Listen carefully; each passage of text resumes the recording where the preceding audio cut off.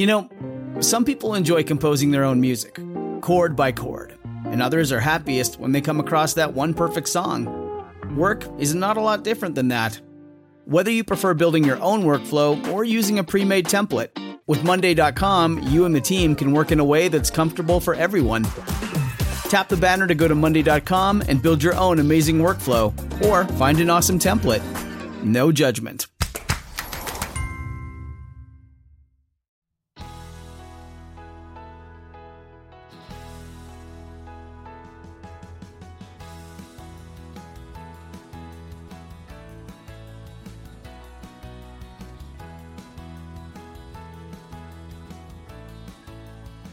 From the studios of WVMM 90.7 The Pulse in the tiny village of Grantham, Pennsylvania, this is the Way of Improvement Leads Home podcast. And now, here's the host of our show, award-winning author and historian John Fia. Thanks, Drew, and welcome to our first episode. Actually, this is episode 0 of the Way of Improvement Leads Home podcast. We are glad that you are with us. As many of you know, we've been blogging at the Way of Improvement Leads Home for about 7.5 years and really have developed a loyal following in that time. I know some of you have heard me speak about the history of the blog and my own blogging experience at the Way of Improvement Leads Home. But for those of you who haven't, the blog really began in an attempt to promote my first book, a biography of the 18th century diarist, Philip Vickers Fithian. If you go back and look at some of the early posts on the blog, that's all I talk about is the book. But since then, the blog, I think, has grown to include daily ruminations on religion, politics, academic life, and a host of other topics, I think, that really have a hard time fitting together, but happen to interest me. Things like Bruce Springsteen, building a writing shed in my own backyard, humor here and there, and whatever else happens to move me on that given day. But in many ways, I think the intellectual heart of the Way of Improvement Leads Home blog has always been American history and historical thinking. Think about it. We have heard from close to 200 authors in our Authors Corner series. We have interviewed dozens of people doing interesting things with their history majors as part of our So What Can You Do with a History Major series. And each week we bring you a short exploration into some aspect of American history through our virtual office hours videos. And now, we are podcasting. We are conceiving the Way of Improvement Leads Home podcast as a natural extension of the work we are doing at the blog to bring American history-related conversation to bear on our lives together. Episode 1, which will also be the first episode of our spring 2016 season, will launch at the blog and on iTunes on January 16, 2016. We will then be back every other week with a brand new episode through the end of May, and then we'll take the summer off to catch our breath and prepare for the fall 2016 season. So what can you expect on the Way of Improvement Leads Home podcast? Well, just about anything related to American history, the place of history in American life, and the creative ways in which people are using history in our culture today. We plan to tell some good stories from the past, connect the past with the present, and talk with some very interesting people, including authors, history educators, media personalities, and anyone who is engaging with the past in innovative or exciting ways.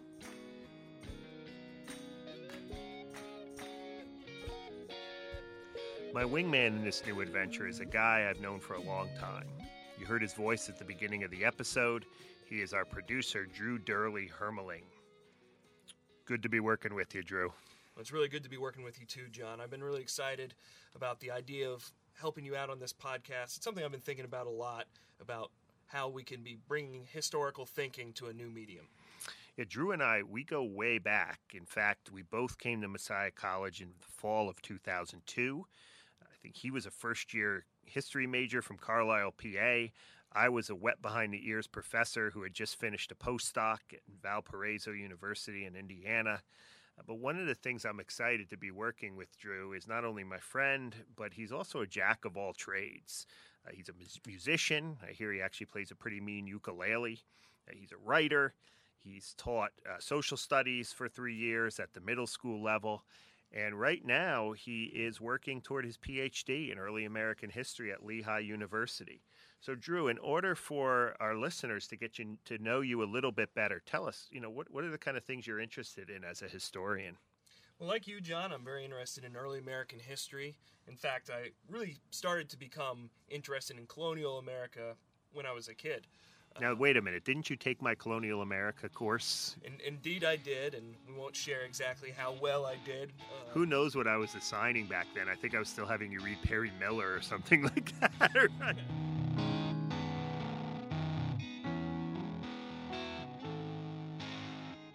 So tell us a little bit more about your research. I'm really interested in the ways in which the British colonists, and especially the British administration of the colonies, interacted with Native Americans, especially in that area like the Ohio country, Indiana, and Illinois. It's fascinating. As I've been doing this now, I've been an early American historian for 20 years. Some say off and on I've been an early American historian. But the field is changing so much. Back when I was in grad school, the colonies were still the sort of 13 British colonies, and the field has so changed. So now you hear graduate students like yourself talking about colonial America or early America in terms of the West, and I know there's a lot of interesting work on the Mississippi River Valley and all of these places that, the field has in some ways really transformed. Right. I'm especially interested in looking at how Native Americans were full political participants in the British colonies. So often I think we push them off to the side as irrelevant to the story. And they're there at all these important conferences, these treaty meetings. So my research looks into the mechanics of those meetings. Right. No, that sounds great. And I'm sure as the seasons here at the Way of Improvement Leads Home podcast go on, we'll hear more about your progress in that area.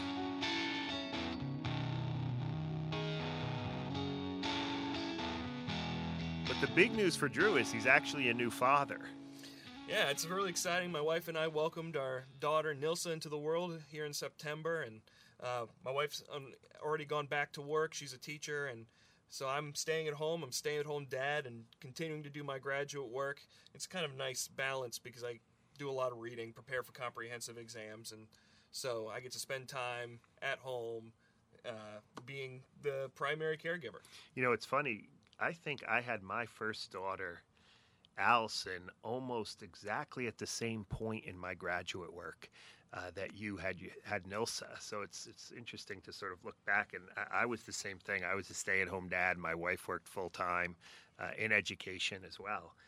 And Nilsa, she's becoming a regular at our production meetings. This morning we were in a little coffee shop in Harrisburg, and Nilsa was, let's just put it this way, Drew. She was contributing to the conversation, right?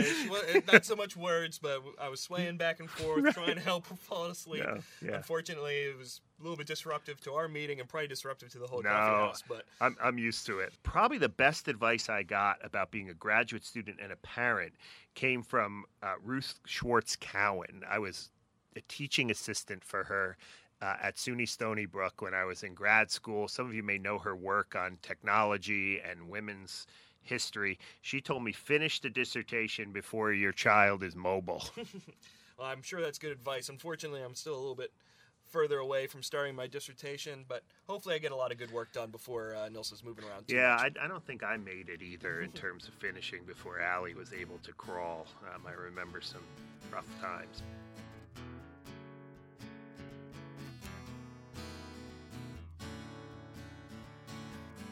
So some of you may be wondering, what is the Way of Improvement Leads Home? What is this phrase? What does this mean? I remember we had a visitor on campus here at Messiah College a few years ago, and he was an avid reader of the blog, and he was a professor at Hope College out in Michigan. And he said to me, tell me what this phrase means. What is the Way of Improvement Leads Home? Well, first, I would recommend you to go online and get a copy of the book by that title. There's my self-promotion for the day. And see how this young man named Philip Vickers Fithian in the 18th century thought about the relationship between improvement or self-improvement and home. How he managed to negotiate his deep love of the rural community that raised him, including the traditions and the sense of rootedness that came with being home, with his ambitions, his passion for self-improvement, his pursuit of education and learning. As I wrote in the book, I think this tension is at the heart of American history and American life, and they are not contradictory ideas. The way of improvement in some cases does lead us home, or sometimes being at home leads us to a life of improvement. In one way or another, we have all bought into the American dream. That is the liberal idea that we can make something of ourselves in this country. We are an ambitious people who are constantly striving, constantly climbing the ladder of success. And we seem to be always discontent with the place, the job, the circumstances in which we find ourselves. But at the same time, we as Americans have traveled this way of improvement. We can often find it difficult to shake the traditions, the culture, and the past that has shaped us. And there are many times, I think, when we don't want to forget those things because they have made us who we are today. Our wanderings as citizens of the world are often balanced with a love for home. So this is the idea at the heart of my book on Philip Vickers Fithian, but I also think it is, to some extent, at the heart of American culture. We live in the present, we want progress, but we often turn to the past as a source to help us move forward.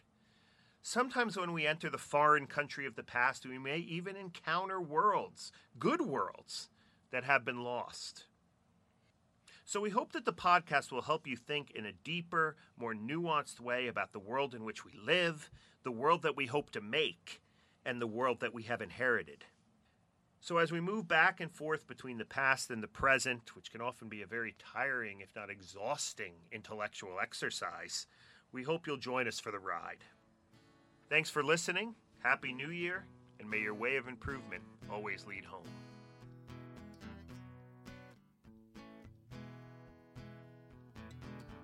This has been a production of The Way of Improvement Leads Home, a blog dedicated to reflections at the intersection of American history, religion, politics, and academic life.